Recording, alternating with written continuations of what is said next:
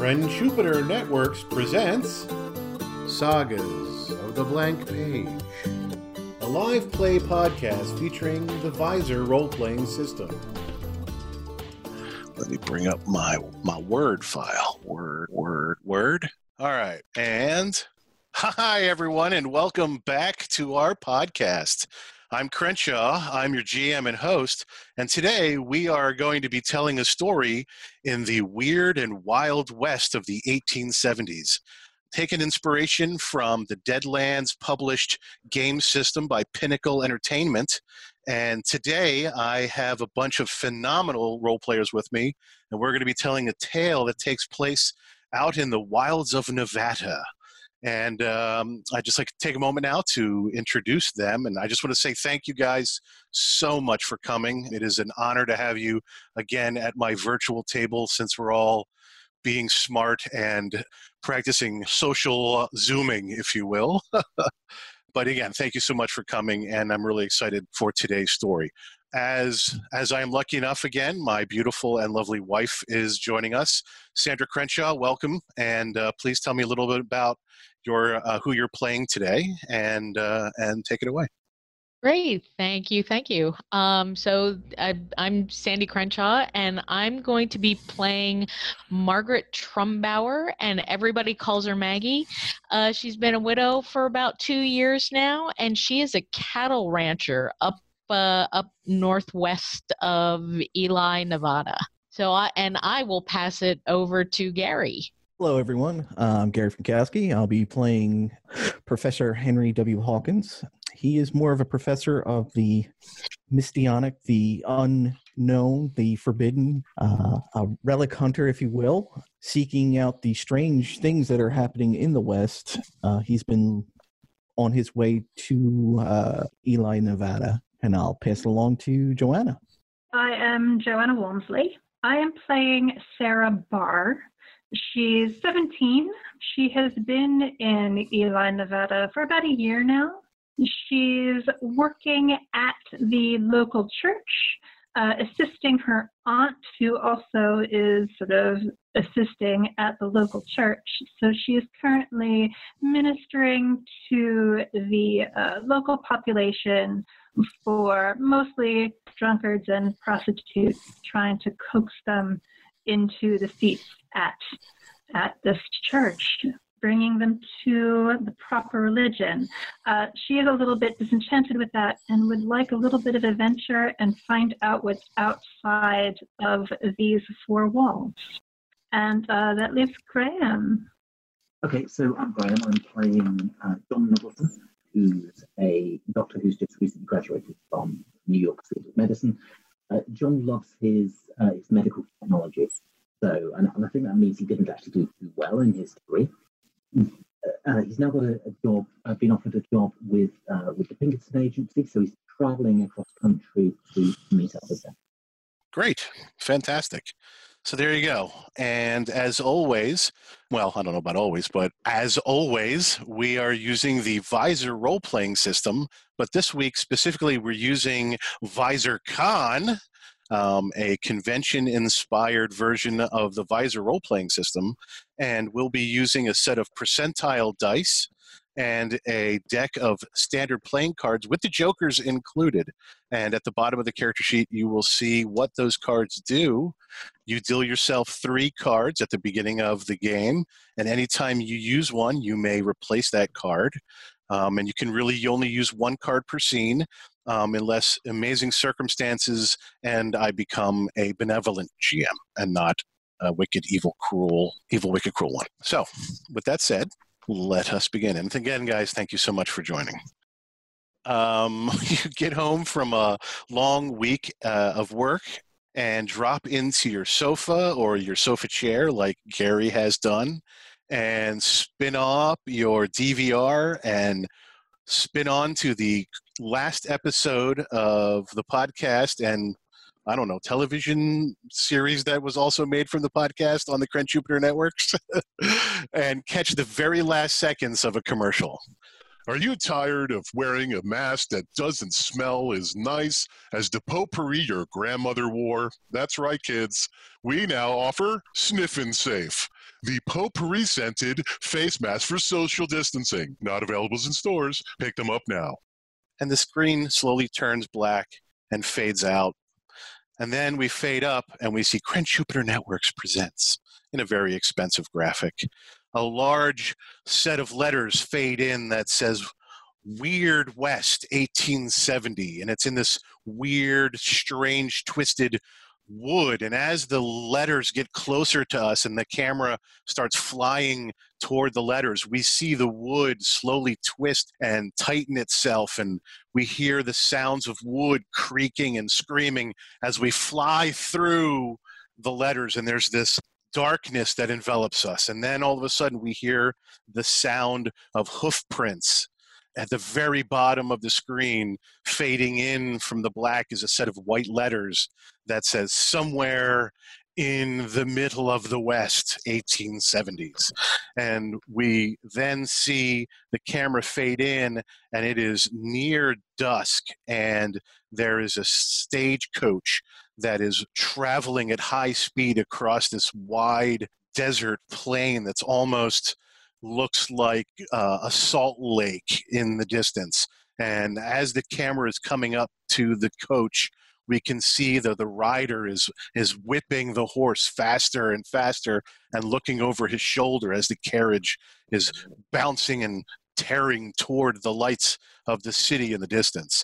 And as the camera comes down next to the carriage, we see on the side of it, it says like Dillman and Torrance Carriage Company. And we come to the window and we see that there's a fabric and the windows are down and the camera pushes through the thin fabric and into the interior. And this is the first time that we see Dr. Jack Middleton sound asleep sitting in the carriage, because this has been like 4 days of this for him, and the ride has taken the exhaustion of him worrying about all of his precious instrumentation that has precariously been rigged onto the roof of this speeding carriage, and he's just passed out from deep exhaustion. And one of the bumps wakes him up as the camera comes in, and sharing the interior of this carriage is a couple, and they're each knees facing each other. Their knees are touching and their hands are grasped together, and they're stiffly trying to avoid being bumped with the carriage. And when the doctor awakens, the woman suddenly turns to her husband and goes, "Albert, I think he's awake again." And we see the doctor sitting there waking from his dream. So John wakes up and he's been sitting pretty much in the same clothes for a few days. I guess it's a coach that we stop overnight, we sleep, we get back on. Correct. He sort of looks anxiously at one of the crates and he kind of reaches out the window and touches them, but of course there's nothing he can do. I mean, he's trying to judge from the sounds whether anything is broken in there. And then he sort of settles down and watches the city approaching. Okay. As you reach up and grab the strap, you notice that it's not very tight anymore. Okay. I don't know quite what I do about that. So he will shout out to the stagecoach driver, and he'll shout, "Driver, driver." He leans over down, and you can see that he's flustered, he's sweating, he's kind of slid over to the side, looking back at you, and goes, "What you want? We're almost there. Just relax." Okay, and I guess at that, Jack will sort of sit tensely back and wait until he gets into the city. Okay. Are you going to hold on to that strap that you feel is loose, or are you going to just let it just bring your hands inside? Sure, he'll do the best he can to stop it rattling about, yeah. Okay. All right. So we have this scene then of the carriage careening off in the distance with a hand holding a strap, and you can see that like two of the road cases on top are like precariously bouncing, and that strap holding down is the only thing that's really holding it there. The camera lets the stagecoach disappear in the distance, and the camera stays where it is for just a moment. And then as the glow of the carriage disappears into the lights of the city in the distance, all of a sudden around the camera is this yelping and howling as these skeletal horses with riders on them, with feathers on them, pass by the camera at full speed, chasing after the carriage. And the camera then fades to black. The yelping of the skeletal horses and the riders, kind of yelping their war cry, leads us with the same audio into a fade in of Maggie's ranch house. There's a number of Native Americans that are packing up a bunch of goods that they've just traded with Maggie and her family, and they are yelping and jumping on the horses and celebrating that they now have bountiful sacks of food tied to their horses. So I catch whoever is in charge, the eldest, and his name is First to Dance, is his name. First to Dance. So First to Dance, I really appreciate the trade that we have had, and I look forward to trading further. Make sure that you get herbs in the water, in the running water, before you chop them up and put them in your meals. Yes, Maggie. It is great again to be trading with you. We are pleased that you are most kind to us, and also thank you very much for all of your kindness. I'm happy to be friends with you. May your crops be bountiful, and may all the gods shine their smiling faces upon you. I just step back and watch the scenery as they are all packing up and making sure that everything's secure on their horses. There's 4 of them, and with First to Dance is his brother, Born of Rain, and 2 of them could almost be twins, except Born of Rain is like a smaller, younger version of First to Dance. And Born of Rain, he very much is a trickster. And so as they're riding off, he starts juggling with a couple of the apples that he got from you, and is, singing a joyous song as he's riding off. And as he looks back, he throws one of the three apples back to you and howps, and they ride off up into the hills. I try and catch it. Give me a dexterity roll. Dun-dun-dun-dun, the first roll of the game. And what is your dexterity? I have a really good dexterity. I have a 68. Okay. Dexterity. And I rolled a 39 out of 68. Okay, that's pretty average. You don't have to run after it at full speed, but you catch it pretty easily. He excites even more at you catching it and kicks his horse faster, riding ahead of First to Dance as they disappear up the path. Oh, they're some of my favorite traders, I say as I turn around and take a bite of the apple. So you have a guy who runs the cattle ranch for you, correct? Yes. His name is Seth Beauregard. Seth, okay. Seth and some of the other hands are packing up what the Indians brought, of some furs and some things that they've traded with others, like some silverware, some other things for the kitchen. There's this interesting mix of pieces that were not just Indian that are mixed in. One of the things that caught your eye was a kind of a small piece of hand-carved sandstone that had a almost Kokopelli-like character kind of carved into it, and it just kind of caught your eye. Bitter as Barry, one of the other Indians that just left, it was one of the things that he had traded with, and he didn't want to trade it, but you convinced him. I offered him enough to trade it? Yes. Or I offered him the right thing to trade it? Maybe a bit of both. Okay. Yeah. So as we kind of see this property that you're on, the camera pulls back because the sunset is just, it's that same kind of just at dusk. So the sun is starting to set.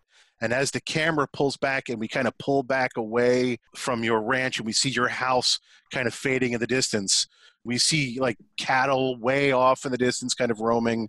And then just way off at the very edge of the camera shot, we can see this ridge line of mountains in the distance. And there's a bunch of what looks like at first are kind of like fireflies sparkling in this mist that's kind of rolling up and kind of slowly cresting over the top of the mountain range in the distance as the camera slowly turns and pans and looks further west and then comes further down into the town of Eli, and we come down to the church. And as we come down to the church, the doors open and a woman, a very kind of Rubenesque woman, is carrying a drunkard on both arms. She's got a thin guy who's very ragged looking, but under her other arm, she has this kind of stronger built, maybe Chinese, and she's a Chinese gentleman, and she's coming through the doors of the church, and she's saying,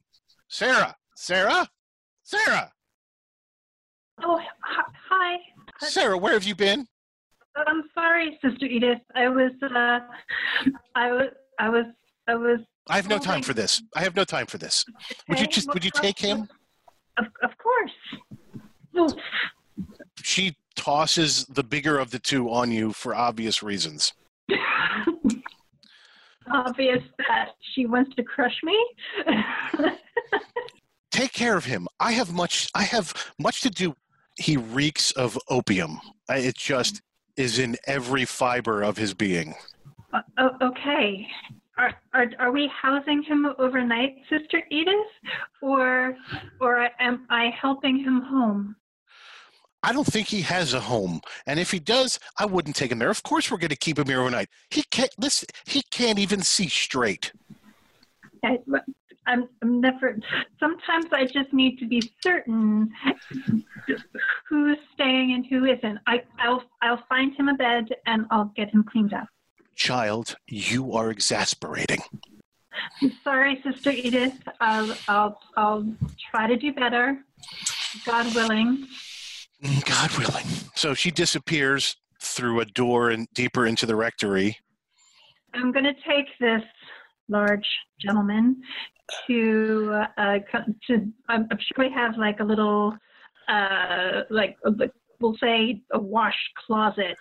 So just a bucket, some harsh soap, and I'll just start getting him cleaned up as best I can.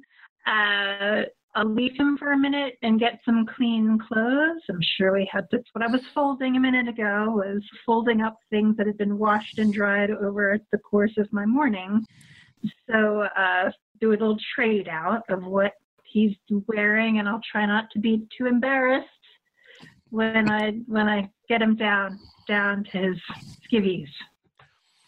You start to undress him, and he's mumbling to himself. And it sounds like it could be Mandarin, but it sounds like he's speaking in some strange tongue, and his eyes are kind of rolled back, and he's almost swaying as if like he's on an ocean as you're trying to keep him steady. And so every time you get his upper part kind of steadied, so it's kind of like dancing with a rag doll. There it is. You're dancing with a rag doll to try to keep him up. And all of a sudden, just as you are about to finish getting him undressed, he instantly freezes and opens his eyes and looks at you. All of a sudden, the room darkens for just a second. Like the room inside this church that was lit with a set of oil lamps, the oil lamps seem to like flicker and the size of them dims. And his eyes that are black dots all of a sudden iris up and fill his entire eyes, and his mouth opens and he goes, and he kind of leans forward toward you as if there's strings on the back of his head, but his hands are stiff at his sides, and he leans forward closer to you, and because of the distance and size, it's almost like he's coming right down on you. And the closer he gets to you, he goes, "It is here. It has come through the mist. I'll throw my hands up, kind of keep him from falling on me, and what's here? What's coming through the mist? Are you okay? Do you have luck or a land on your character sheet? I have a blank space with Great. what's written. Let's talk about this. Sandy's character, Gary's character, and I'm going to probably just assume probably also Graham's character, are aware of what we call the supernatural, the other side of the veil. So if your character is familiar with it, you might have a land skill because you might have some experience with it. If you're more mundane and have not been exposed, then you would have a luck score. I would say, well, I have been here a year, and I have been ministering to people like this gentleman in that time. So I'm certain this is just another example of, it's hard to say because they're all drunk or high or whatever. How much am I really believing? I would say if I have a luck score, it's going to be low. Okay. Would you like a land skill, which means you're kind of sensitive to the weirdness? A little bit, yeah. Okay.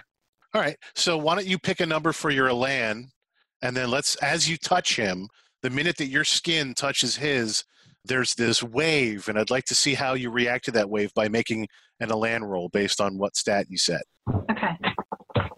And I'm rolling below what I set, correct? Or the number you set, below or it. Okay. And what stat did you set it at? I'm going, as I said, I'm going to say it's low, and if 50 is sort of average, right? Mm-hmm. So I'm going with like 30. Okay, that makes sense. And I rolled 38. Oh. So. Do you have any influence cards that could help you make this roll? I hadn't drawn. Because I think I do have. I'm wearing a locket. Okay. Which it does have a picture of my mother in it.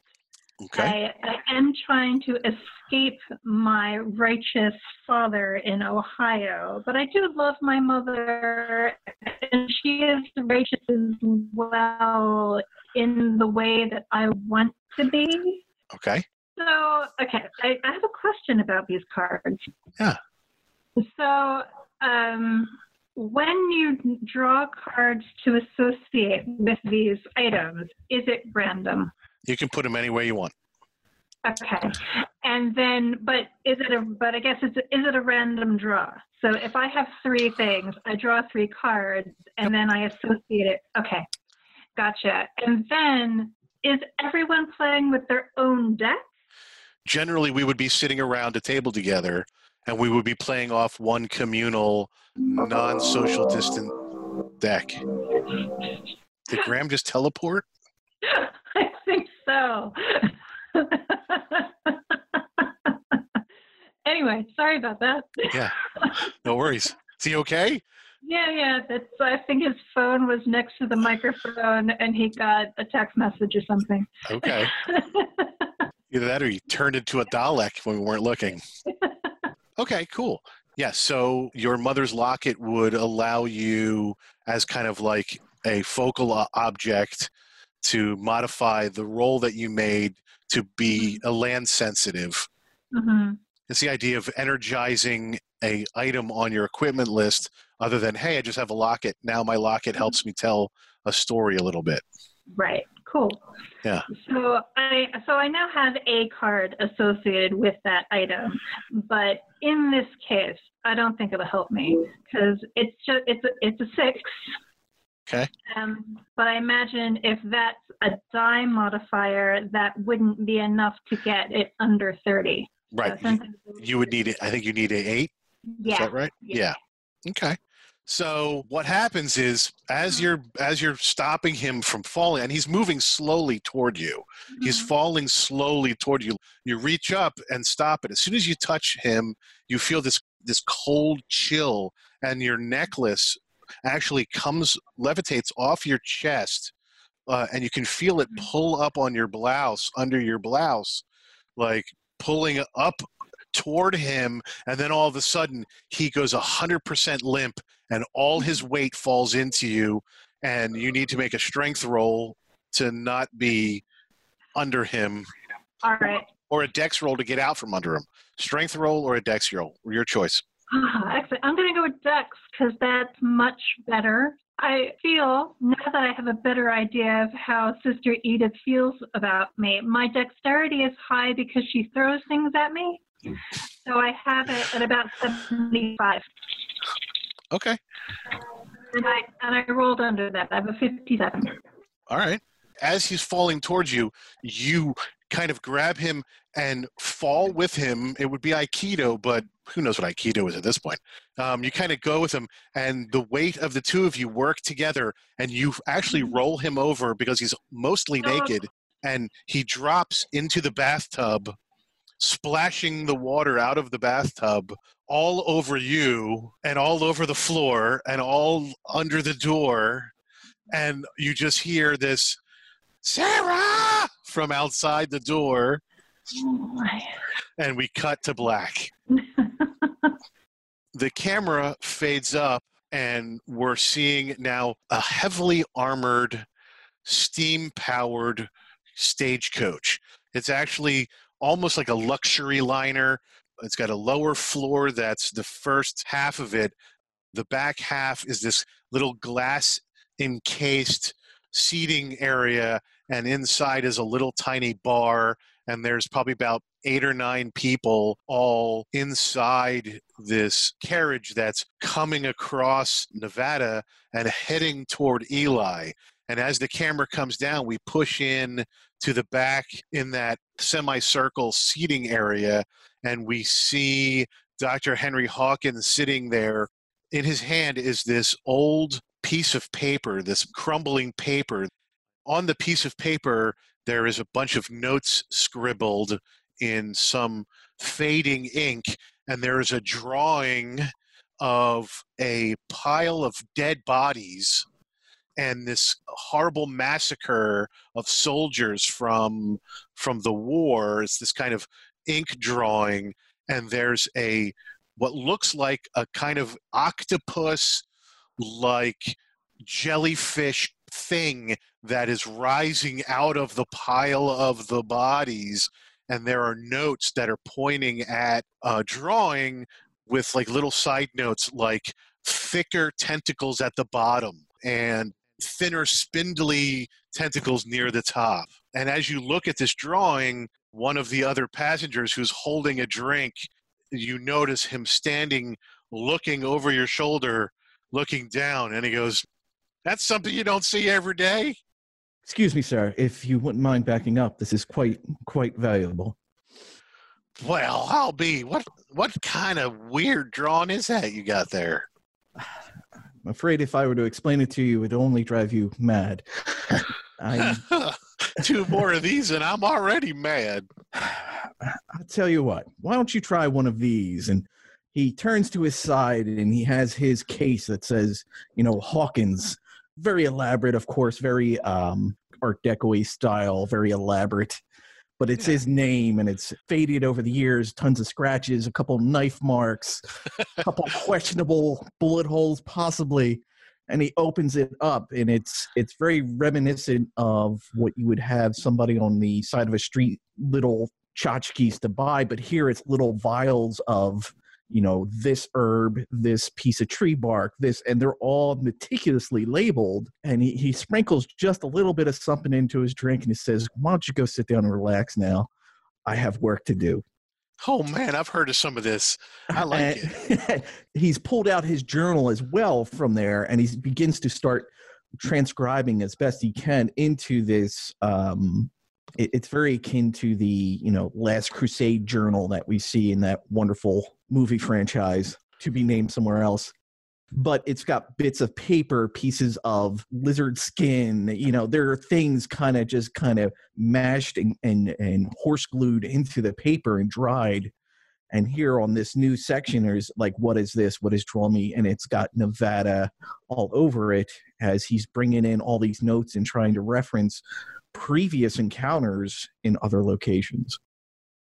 The camera watches the gentleman with the drink kind of stumble down the stairs, and he stops, and the camera pushes in, and he holds the glass up like next to the lantern. And, everything's, moving. So he's kind of burping and holding onto the wall. And the camera shot looks through the liquid, and you can see almost like Goldschlager crystals dancing inside of it. And you see him kind of raise an eye, and he goes, "Well, bottoms up." And he tosses the drink. And as the camera whip pans back to you, we see the journal, and we push into the journal, and we see that the page that you were looking at, you have made a copy of the drawing inside the book with more information that you've gathered. It looks like there's some other notes. But on the opposite page is a hand-drawn map, and the map is of Ruby Mountains written on it. Gotcha. And there's an arrow pointing at it from the town of Eli, and you've circled Eli. And the camera then kind of fades outside of the glass carriage, and we see again that sunset slowly fading in the distance, and our camera shot now sees those sparkly firelights north and to the east of us as the carriage rides away from us in the distance.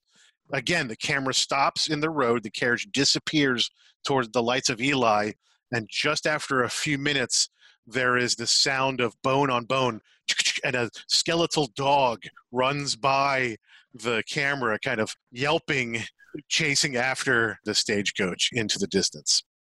And then we fade to black.